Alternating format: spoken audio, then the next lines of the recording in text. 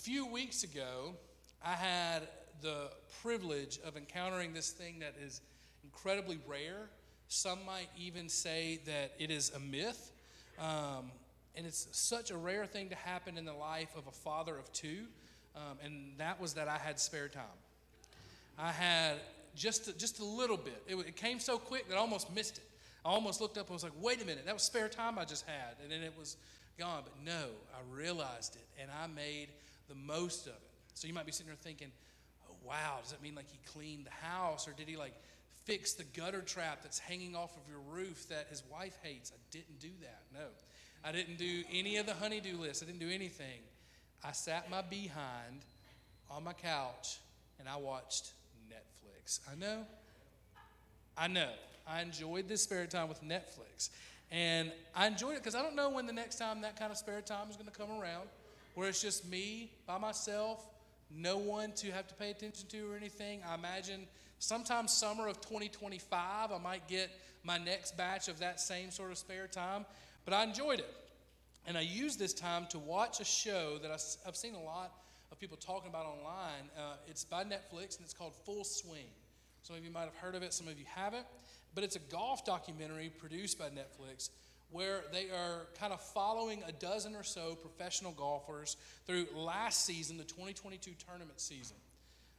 It's kind of a behind-the-scenes look. You get to see what makes them tick. You get to see what life is really like for a professional golfer, and that type of thing is like right up my alley. I love like Hard Knocks, if you've ever heard of that. I love any of these behind-the-scenes sports things, and probably it's because if you asked 8-year-old Alan what he was going to be, he was either going to be Tim McGraw, didn't happen, or he was going to be a professional football player. And like there's part of me that like still thinks I'm going to get that call one day, so I need to learn about like the mindset of a pro. I need to get prepared. But last season in professional golf was like a huge year in the sport full of lots of changes. I know everyone in the room is really well versed in professional golf, and you don't need me to tell you what's been going on or give you the tea, but I will anyways. And if I butcher it or if I get it wrong, I want to let you know that you can go see John Kendrick at Golf for Less, get fitted for a new putter, and ask him just to correct everything that I butcher this morning. But I'm going to do my best. For the longest time, the premier professional golfing league has been what's called the PGA Tour. Do we recognize that name, the PGA Tour? All right. It's an exclusive, members-only, but not like the jacket, club where, that's a joke for like 4 people in here, so I'm glad if y'all got that, where players earn a tour card based on their performance in qualifying tournaments as amateurs. This tour card is a real card. It's like a metal card. Looks like someone ripped the plaque off of a trophy almost, and they get it. It's such a big deal to earn a PGA Tour card. You fight to qualify for even the qualifying tournaments as an amateur so that you can go pro in golf. It's a big deal to earn this card. It gives them their professional competition status as well as their ability and invitation to compete in PGA tournaments throughout the season. There are around 120 to 130 professional PGA golfers per year, and their tournaments consist of 72-hole tournaments. That is 4 days of 18 holes of golf each day. All right? Halfway through the tournament, if you have not scored in the top half of all competitors, so the cut line is somewhere around 62 to 63 for a lot of these tournaments. If you've not scored in the top half of these tournaments, you don't get to finish out the tournament. You miss out on the next 2 days. We call this, in the golf world, missing the cut, all right? Everyone say missing the cut. You got it, all right.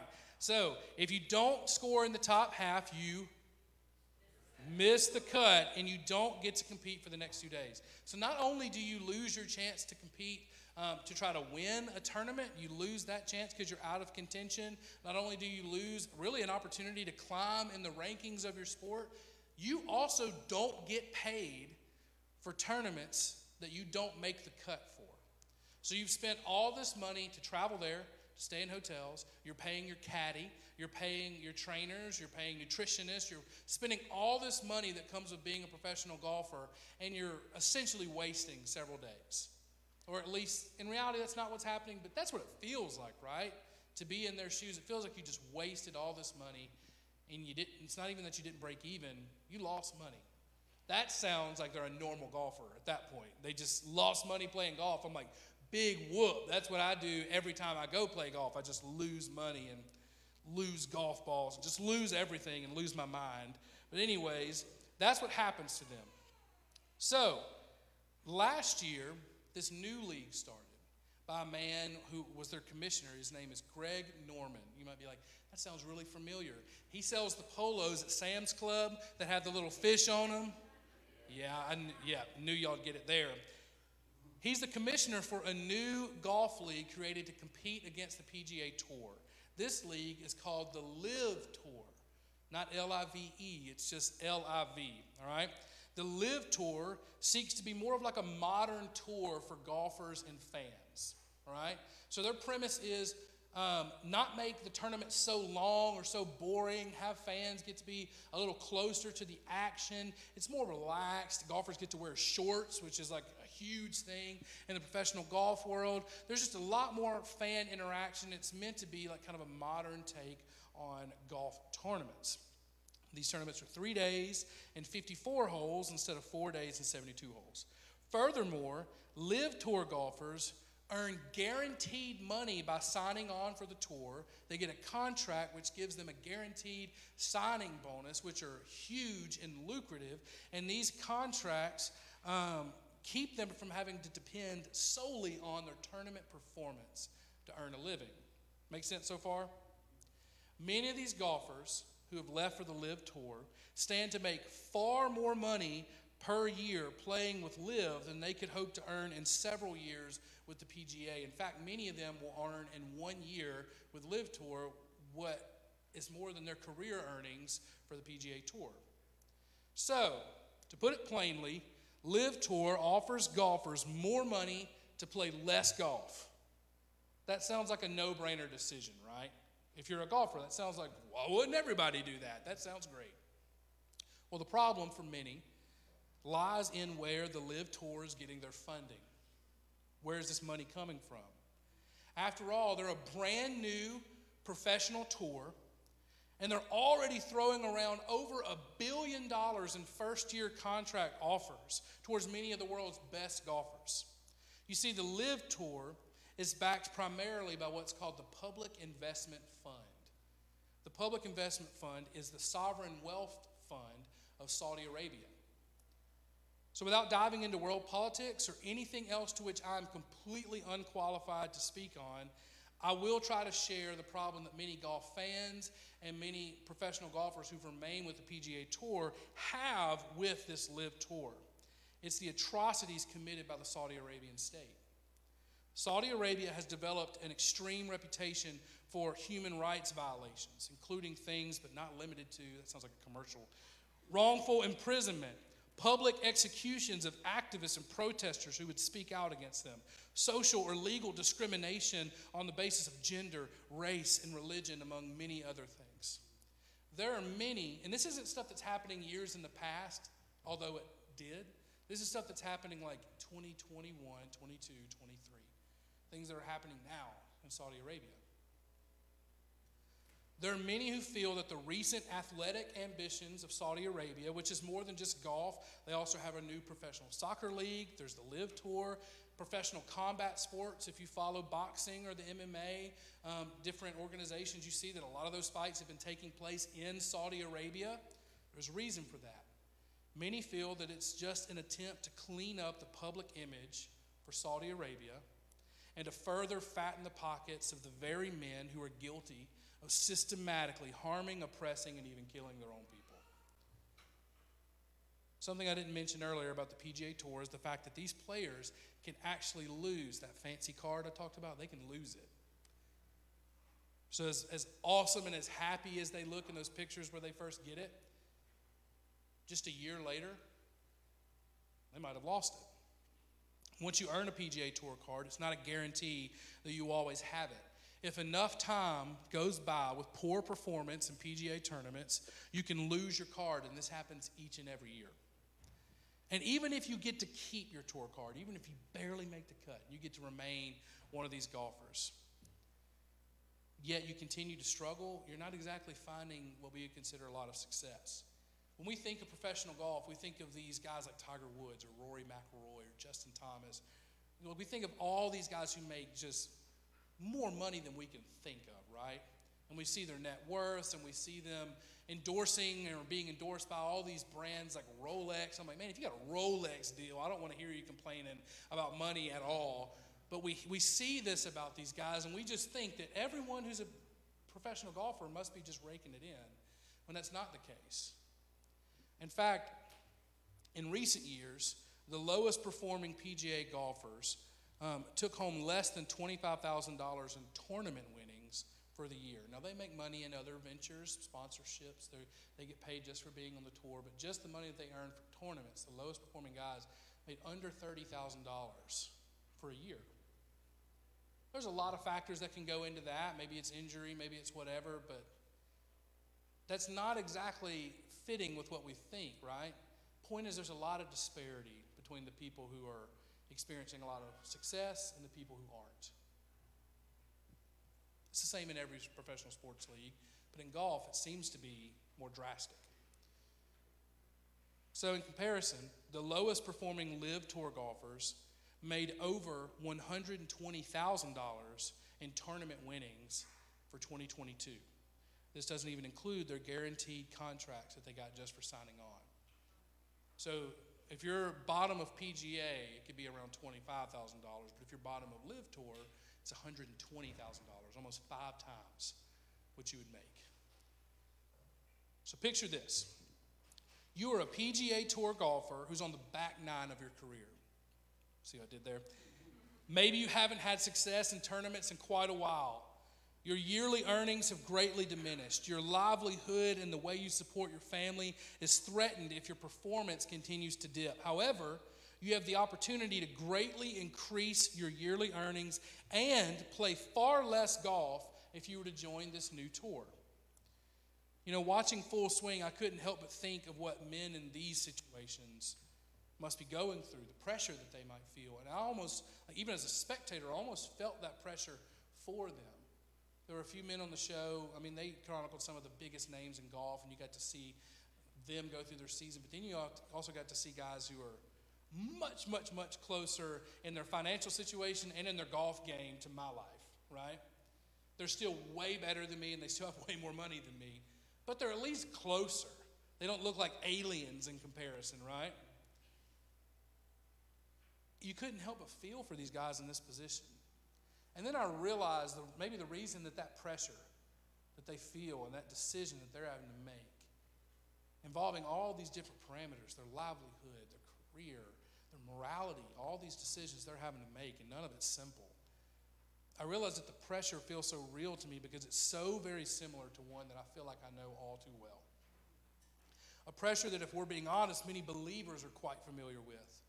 However, the pressure that I'm talking about has nothing to do with job or my finances. The pressure I'm talking about is the type of pressure that believers feel when it comes to our salvation, beginning to walk with Jesus, and our life lived after. You might be sitting there thinking, I cannot wait to hear this. How is our student pastor going to draw connections between professional golfers to my relationship with Jesus? Well, just give me a chance, all right? I sure hope it makes sense once we get there, but before we get there, I'd like to just take another moment. I'd like for us to pray, all right? God, I love you, and I thank you for an opportunity to share what you laid on my heart, and God, to share from your word. And I pray that you would just use this time to mold us and to shape us, God, into people who live by faith. God, not live based on performance, not live based on what we might earn or what we might achieve in this life, but we might live based on what you've done. So God, just guide and direct us during this time. God, just make us willing recipients of what your Spirit wants to teach us this morning. We pray all this in the name of Jesus. Amen. So I know in my own life, and I don't think I'm alone in this unless I'm just a weirdo, that I struggle with what I feel like is a need to accomplish things for God. It might not be leading thousands of people to Jesus, For you, it might not be pastoring a healthy or a booming church, or it might not be any other kind of markers of what we typically attribute to being spiritual success. But ever since I placed my faith in Jesus, there's been a part of me. Sometimes it grows, sometimes it's smaller, but it's there. That feels like there's an expectation on me to perform to a standard and to accomplish things for the Lord. You ever feel that way? Now, I want to pause just for a minute to make something very clear. There absolutely is a standard for all of humanity, and it's Jesus. Jesus is the image bearer, the flag bearer, the standard, whatever you want to call it. Believers absolutely should feel a burden in the depths of their soul that is their need to be like Jesus, to abstain from sin, and to live a self-sacrificial life. We should feel that. If you don't believe me, let's look at some places in God's Word which describe what we're going to call the call to live differently for believers, the call to be different. In Ephesians 5, 1 through 2, therefore be imitators of God as beloved children, and walk in love as Christ loved us and gave himself up for us, a fragrant offering and sacrifice to God. Ephesians 4, 22 through 24. So put off your old self, which belongs to your former manner of life and is corrupt through deceitful desires, and be renewed in the spirit of your minds, to put on the new self, created after the likeness of God in true righteousness and holiness. Luke 9:23. And he said to all, if anyone would come after me, let him deny himself, take up his cross daily, and follow me. And lastly, Philippians 2:3. Do nothing from selfish ambition or conceit, but in humility count others more significant than yourselves. Throughout Scripture, we see a call for believers to live differently. And not just to be different for the sake of being different, but to be different in order to be like someone else, to be like Jesus. Jesus could have saved us in any other way, but he chose to live 33 years. Those 33 years were not a waste. They were an example. They were setting the standard. It was to prove that he could meet the standard of righteousness that made his death, that he died, worth it to save us and to cover us from the penalty of our sin. Amen? Like, that standard exists and it needs to exist. And we need to feel a burden in our souls that is the Holy Spirit dwelling in our hearts that is telling us we got to be different now. We can't keep living as our old self. God has set us free. He has unshackled us from our sin. We cannot return back to those same shackles and continue to walk in them and to wear them. That sort of feeling inside us, that conviction of the Holy Spirit, that is great. And if you're not feeling that, it's time for some soul searching. To a certain degree, all of us should feel that. Jesus is the standard for righteousness for the entire world. He lived the only life that could ever earn a place with God. And there is a call to be like him, to reject our old nature, and to live as a new creation. But this call is a call to freedom. It is not a call to pressure, like a millstone around our neck as we're cast into the ocean. That's not what it is. When we read that scripture, it is so easy for us to hear that and to think, God, it sounds like a burden. It sounds like a lot that you're telling me that I have to do and I have to be. It sounds really tough, and it sounds like a lot of pressure. The hope is this morning that we'll see that it's not meant to be a pressure, but it's all about how we see it, and it's all about our perspective, and it's all about what we're faithful to and how our life of faith is lived out. Back to golf, I feel a strange connection to those fringe players that are just trying to perform enough so they get to keep their tour card. I feel like that sometimes. And it's in those times of pressure and feeling beat down, now they have to deal with the added temptation of trading all that they've achieved away and going against all their morals for this shiny new golf league that's being dangled in front of them. I get it. I can get caught up in this mindset that if I fail to meet a standard, if I don't stop every sinful behavior cold turkey, or if I fail to display what I believe are markers of a successful spiritual life of faith, I will ultimately lose my tour card. I will lose my relationship with God. He will grow too tired of me and my constant imperfection, and he's going to move on. And although I know from God's word that my salvation is not something that can be lost, and I believe that truth deep within me, There are still many moments where I believe that truth for you, but not for me. I believe that truth for my wife. I believe that truth for my children. I believe that truth for the students at this church. I would encourage you until I'm blue in the face that God's sustaining grace is meant to be a freedom to you, and that God loves you, and that God thought you were worth dying for. God poured his blood out for you to save you, and not just to save you from penalties, but to save you to life in him. That God sees you as a child of his now, that he has adopted you into his family. I would scream this at you until I pass out, because I believe it for you so much. When I'm alone in my own sin and my own failures, in the depths of my mistakes, it is tough to believe it for myself. It's in those moments of whatever you want to call it, performance anxiety, repayment guilt, or any other way we describe this pressure that we can easily feel, that we are vulnerable to the lies and attacks of the enemy. It's in those moments where I'm intensely vulnerable to Satan attacking me in my moments of weakness and despair. When I inevitably succumb to the weight of the pressure that I'm feeling to perform, I find myself tempted to just give up entirely. Does anyone ever feel that way? It's like, what's the point, man?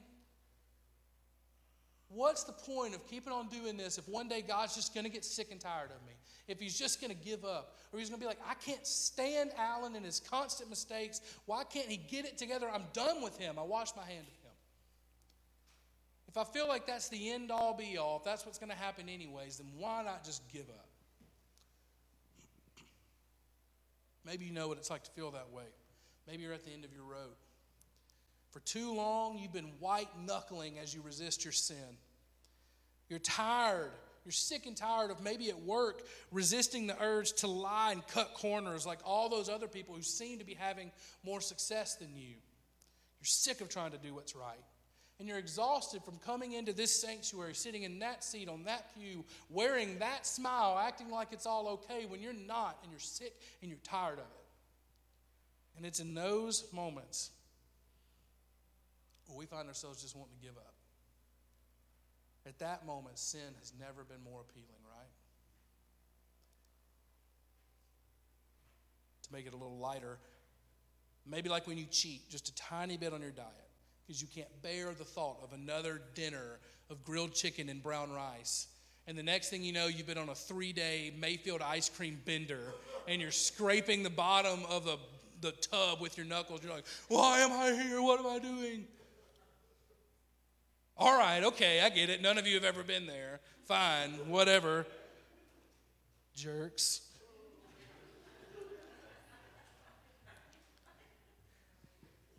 But here's the hard truth. If it's just up to me, if it's just up to my own strength, I will let myself down far more often than not. I will let myself down far more often than not. Leads us to our first point. You're like, man, that's been a lot of talking just for us to finally get to the beginning. Here's our first one. Any good achieved for the Lord will be a we thing, not a me thing. And if you want to make it even more accurate, it should say it will be a him thing, not a me thing. But for the sake of this, it's important that we see and always remind ourselves that we are just a vessel that the Lord works through. While we are incapable of making much of a kingdom difference at all by our own strength, God can and does do miraculous things in and through us when we act in faith.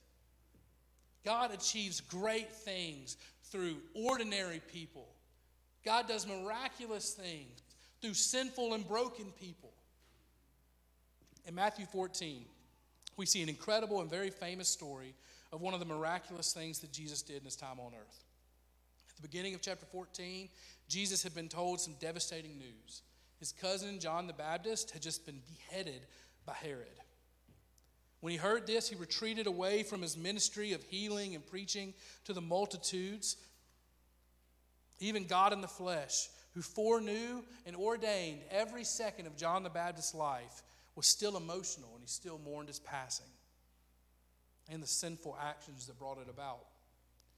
Even though Jesus retreated away from the multitudes, when he saw the crowd still pursuing him, he felt compassion for them, and he decided to care for them. Really cool thing, just to remind ourselves just for a moment. He was never off the clock. He never clocked out of being our Savior, and he never will. Jesus' disciples came to him after he had spent a long time healing the multitude sick, and they told Jesus that now these people had a new need, a different need. It was hunger. Now, many of us know what comes next. Jesus miraculously turns 5 small loaves of bread and 2 fish into a meal for well over 5,000 people. And it yielded more leftovers than any Baptist church has ever had after a potluck. Lark told me she was going to laugh at that joke. Thank you. Yes, I rehearsed that joke last night. It's an amazing story, right? But there's a detail, however, that we tend to brush over sometimes. In verse 15, now when it was evening, the disciples came to him and said, "This is a desolate place, and the day is now over. Send the crowds away to go into the villages and buy food for themselves." But Jesus said, "They need not go away. You give them something to eat." Although Jesus was the only one of meeting the crowd's needs, he chose to involve the disciples in the process. He told them, "You be faithful to do the work, and I'll be faithful to bless it." This is a huge theme throughout his ministry, and it's an example for believers even now, 2,000 years later. During their time walking with Jesus, the disciples learned over and over again that God desired for them to be an integral part of his work on earth. Through their obedience and their efforts, the sick would be healed, demons would be cast out, sinners would repent, for the kingdom of God was at hand. It was there. It was Jesus in the flesh. Furthermore, they would grow in their own knowledge of godliness. They would grow in their own boldness and evangelism, and they would repent themselves of the sin that had strongholds in their lives. But none of what was accomplished in them or through them was a result of their own strength. It was totally 100% the result of Christ working through them. As a child, everyone tells you how much you can do and what you can achieve, right? Go to any youth sporting event, and you're going to hear a chorus of adults showering children with encouragement. "You can do this, Timmy. You've got this," right? "Keep your eye on the ball. Swing. Don't be scared of it. Let him hit you. Take first base." Like, whatever the encouragement is. They never take it too far, right? And when I was younger, I believed them 100%. I would give myself pep talks while I was in the batter's box. Because just imagine when you're 7 years old and you're standing in front of a pitching machine. Whoa, it doesn't matter if that thing's peeled back to 35 miles an hour. It might as well be a gun pointed at you. You're terrified. And you're just trying to tell yourself, "I believe him. I can do this. I'm daddy's special boy." And you're just gonna accomplish great things, right? And for a season of my life, I proved them right. Because it really is remarkable what willpower and determination can do, right? It really does make so much of a difference. But inevitably, there came a day where my abilities no longer matched my determination. Switching over to football, I used to play defensive line.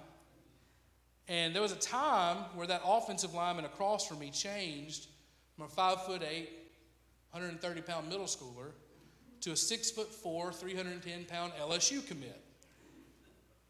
My adversary was far more equipped than I was. Doing my best, while noble and necessary, was no longer going to be enough to cut it, right? Try as I might, and I did. I gave it everything that I had. I'd try so hard that you get to the sideline and you're just crying and snot. And if you've ever coached football, you know. You see that kid who's trying so hard. He is Rudy. He's giving it everything, and they're just tossing him around and laughing at him. Over the years, we learn a lot about how much we can't do. We learn our limitations. We learn our weaknesses. And as believers, we learn day after day, year after year, we learn more about our greatest weakness, sin. Seems like it always has the upper hand. It always knows when and where to get you, to make you bite. And as believers, the encouragement that we need is no longer, "You can do this, Alan, you've got this." because that message shackles me often to the false belief that if I just try hard enough, if I just read enough books, if I just change enough habits, if I get rid of enough friends, or if I do anything else that I've convinced myself, like self-help, that's going to help me overcome my sin, that I'll be rid of it. Because when Alan hears that I can do it if I just try harder, I forget all about what Jesus truly accomplished on that cross.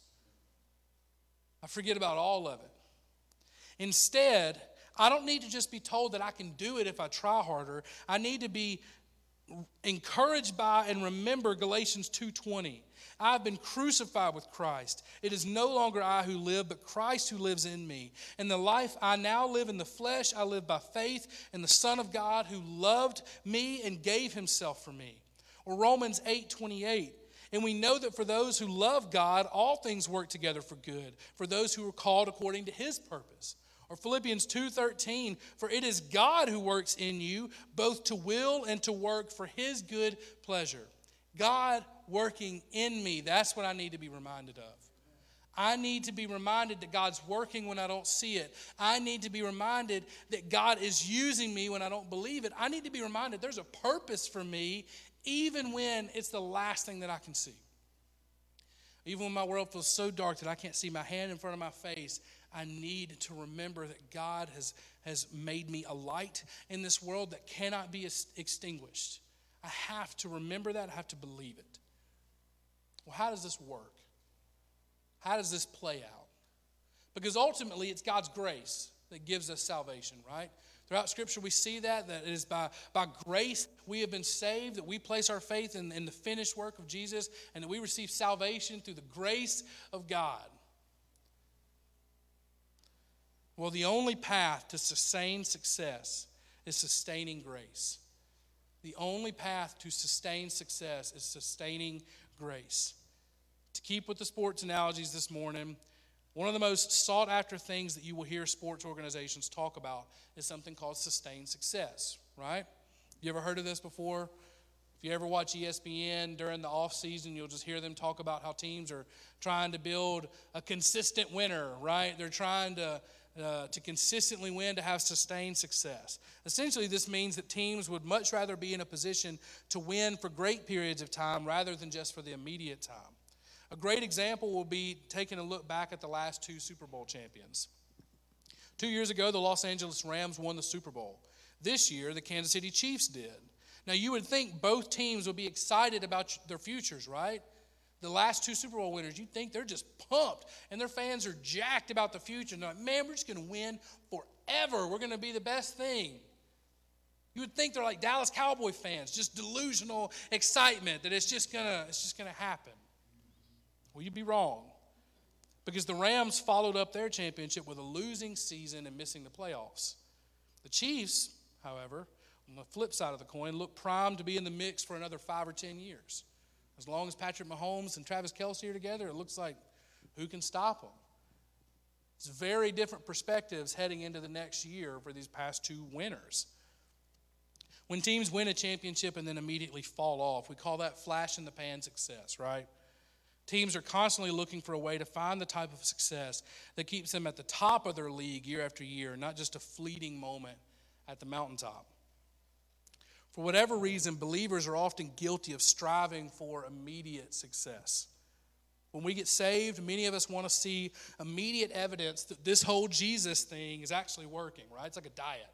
I want to just keep stepping on the scale like, when's it going to work, right? We want to just see all this evidence that God is at work in us, and we want it to be immediate. We want it to be fast. Or maybe is that we hear miraculous stories about people, these beautiful testimonies of God intervening in their life and them having this cold turkey 180-degree change when it comes to their sin. And we convince ourselves that if that's not what my life looks like, then I'm doing something wrong. We want to see markers of success. But the reality is, although we are a new creation, we still wear the tattered rags of our former selves. Although I am new, although God has made his dwelling place in my heart, that heart still exists in this body. And this body has a lot of baggage. And a lot of life left to live in a very broken environment. And when we see those remnants, those reminders of our old selves still hanging around, sometimes we panic and we turn to even worse behaviors, namely hiding our sin. It's easy for us to just keep burying the evidence of our sin and hoping that maybe we can get a handle on it before people find out we're not as perfect as we seem. When we start doing that, start trying to hide our sin, without realizing it, we're stepping into really dangerous territory where we're wanting to have the appearance of righteousness without actually having it. I want the appearance of God. I want the appearance of godliness while turning a blind eye to the cesspool that's going on the inside. One of my favorite pastors was a man named Dave Busby. Dave Busby, if you might have heard of him, he was a really prevalent speaker in the 70s, 80s, and 90s to young people, just a champion in student ministry. And he actually died years ago to cystic fibrosis. And he continued to preach even with diminished lung capacity. One of my favorite sermons that he ever preached was called Living a Life Worthy of Imitation. It was preached before I was born, but you can still go find it on YouTube. YouTube's not been around that long. That's not how young I am. It's just they uploaded it later. But at the time, he talked about preaching this with like 20% lung capacity. Like, was adamant about preaching until his last moment. And one of the things that he said was like one of the greatest things that helps people live a life worthy of imitation is to be familiar with their inner cesspool. To not turn a blind eye to the reality of who we are without Jesus. To not let ourselves convince ourselves that our sin's not real, that it doesn't exist, that it's not important, that it doesn't break God's heart. No, we need to be reminded of it. Because even though we can fool our spouse, our neighbors, our families, our friends, our co-workers about what's really going on, there is an inescapable knowledge that we cannot fool God. And that knowledge terrifies us. It terrifies us because we've got it all wrong. We break our backs seeking the outward appearance of a successful relationship with God. Meanwhile, the one who we claim to follow cares far more about what's within us. An amazing encouragement from Scripture is 1 Samuel 16:7. It says, "For the Lord sees not as man sees. Man looks on the outward appearance, but the Lord looks on the heart." Now, in this passage of Scripture, we're seeing God choosing someone who is going to be a part of his plans for the nation of Israel. But I can't help but read that and just see like verification for all that I think about myself and all that God thinks about me, that I am guilty at looking at the outward appearance, not just at other people, but myself. I am guilty at being too familiar with what I see in my reflection in the mirror and not taking a moment to look at all that God has accomplished within me. But thanks be to God that He looks at my heart. And thanks be to God that despite my sin, God's already changed my heart. God has moved in to my heart. That's where He is. That is what He has made clean. And that when God sees me, although I see myself still as a dirty, broken sinner, God sees me as a saint. God sees the finished work of Jesus. God sees what He has accomplished in my heart already. Thank God for 1 Samuel 16:7. Thank God that the Lord looks on the heart.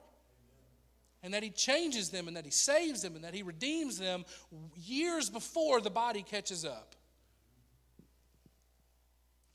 When you place your faith in Jesus, you enter into a covenant relationship. That is a promise relationship. And the crazy thing is, you enter into a promised relationship with the only being in existence who's incapable of breaking promises. That's really important. And there's not a special prayer, a correct denomination, or a way of being raised that can just give you this relationship. Parents, you would agree with me. If I'm as a dad of 2 now, if I could give that relationship to my children, I would do it. I would sever off my own arm. I would give my life in a heartbeat if I knew that the result would be that my children believed in Jesus. I'm not even trying to lie or exaggerate. I truly would lay my life down in a moment if I knew that they would be with Jesus. As badly as I want to give it to them, though, I can't. I can't make them believe. I can't make our young people believe. I can't make anyone believe. I can't even make myself believe. It is only from the grace of God, His pure, free, and undeserved favor and loving kindness upon us that we might know Him. From that moment that we profess faith in Jesus, that we begin to believe in him, from that moment we are justified and forgiven by God's grace forever. Amen? That's awesome. We should rejoice in the fact that we are justified at that moment.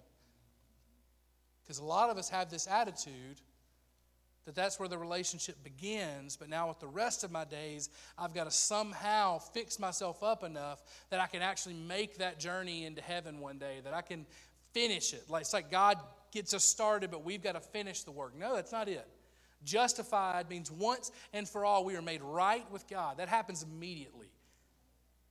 That has to be the thing that we rejoice in. Because if not, we'd have no hope. We have no hope. But if our knowledge of God's grace halts here as something we experience just for one shining moment, then we miss out on riches of his goodness. The grace of God is not just what established your relationship with God. It's the only thing that will sustain it until that glorious day when you see him face to face. It's the only thing that will sustain you. 1 Corinthians 1, 4 through 9. I give thanks to my God always for you because of the grace of God that was given to you in Christ Jesus. Just pause for a moment. This is Paul writing to the church in Corinth. If you know anything about Corinth, one of the big correlations that we draw a lot is that they were a port city, and a lot of people want to say it's very similar to New Orleans. And me being someone who's from Louisiana, that resonates for me. I grew up spending a lot of time in New Orleans. So when I put myself in this mindset of these people receiving this letter, Paul is saying, I'm so thankful for you in that broken and sinful and barren wasteland that you're having to live, where there's nothing around you that's supporting you following Jesus, that he's given his grace to you, that he's given his patience to you, that he's given his kindness to you. I believe he is totally and 100% thankful that the Corinthian church was living under God's grace, because he knew how hard their lives were going to be. He knew how tough it would be to be a faithful believer in Corinth. So he was thankful and praised God for his grace. That in every way you were enriched in him in all speech and knowledge, even as the testimony about Christ was confirmed among you, so that you are not lacking in any gift as you wait for the revealing of our Lord Jesus Christ, who will sustain you to the end, guiltless in the day of our Lord Jesus Christ. God is faithful, by whom you were called unto the fellowship of his Son, Jesus Christ our Lord. God will sustain you to the end, guiltless in the day of our Lord Jesus Christ. He is faithful, and he has called us into relationship with his Son. That's amazing news. Church, you're not the PGA golfer who has to worry about whether or not their lack of performance is going to cost them their tour card. God will sustain you. In a world full of temptation around every corner, you don't have to be controlled by the desires of your flesh. God died so that you might be guiltless and blameless. And not just be seen guiltless and blameless, but actually be guiltless and blameless. Let no fault therefore be among you. God died so that's possible. I don't have to keep sinning. I don't have to. Do I? Unfortunately, yes. That feels like a funny, wah-wah. It's not funny. It's my brokenness for the rest of my life. Paul spoke about a thorn in his side that he begged God to remove from him. God left it so that Paul might always rejoice in his weakness, because that is God's power at work inside him. If that's the reason that I have to continue to live with my brokenness and my sin so that I continue to praise Jesus, then it's worth it. It's worth it. There's a pretty famous book written by a believer named J.I. Packer in 1972, and I've been reading it lately in my time in the office, and it's so stinking good. It's called Knowing God, and the Lord showed me something there this week. It says, your faith will not fail while God sustains it. You are not strong enough to fall away while God is resolved to hold you. You are not strong enough to fall away while God is resolved to hold you. I need to remind myself of that each and every day. That despite my best efforts, and sometimes it feels like I'm giving a lot of effort towards making God grow tired of me, despite the best of my sin, God will not grow tired of sustaining me. He will hold me forever. As we're wrapping up, as we're getting ready to conclude this morning, by becoming people who remind ourselves, and honestly, really to ourselves, God's sustaining grace in our life, we can experience the type of freedom that only happens when like a heavy load is taken off of your shoulders, right? I've talked about sports a lot this morning, but for anyone who's ever played football, like that moment when you get to take the shoulder pads off after practice and it's like, that weight is just lifted and you can breathe again. It's like that same sort of thing. Or like when you're having to help someone move. Anyone ever help someone move? My sister took what we joke was like a month-long vacation to Nashville when she moved there for what was going to be forever and came home after a month. And she lived on the 3rd floor of an exterior apartment in Nashville. And I moved her up in June and back in July, and I've not let her forget it. She still owes me one, and that was 15 years ago. But I remember getting to the end of that and getting like her couch off my back after we had brought it back into her storage unit back home. This means like the 5th or 6th time I've moved this stinking couch. I remember just that relief. I just laid on the ground and wanted to cry. I felt so free to finally be done moving that stinking couch. Now, inevitably, I moved that couch again later. But there was a freedom that came from that heavy load finally being done. Something I'm passionate about is teaching young people that God doesn't give them a new life in Christ just to leave them alone to figure out the rest. He doesn't abandon those he adopts as sons and daughters. He's not like the unfair teacher who sets up students for failure on each exam. Through God's sustaining grace and the Holy Spirit dwelling inside us, God equips us for every good work he desires to accomplish in and through us. So we are free from the pressure to achieve things in order to earn favor. We see through God's word that he is a good father. I know the song sometimes can make us think it's a little corny, but we need to remind ourselves just how good of a father he is. He's not the father that only gives affections to his children whenever they perform well enough. He is the father that freely and lavishly bestows his kindness upon his children. He loves you, and you don't have to earn it.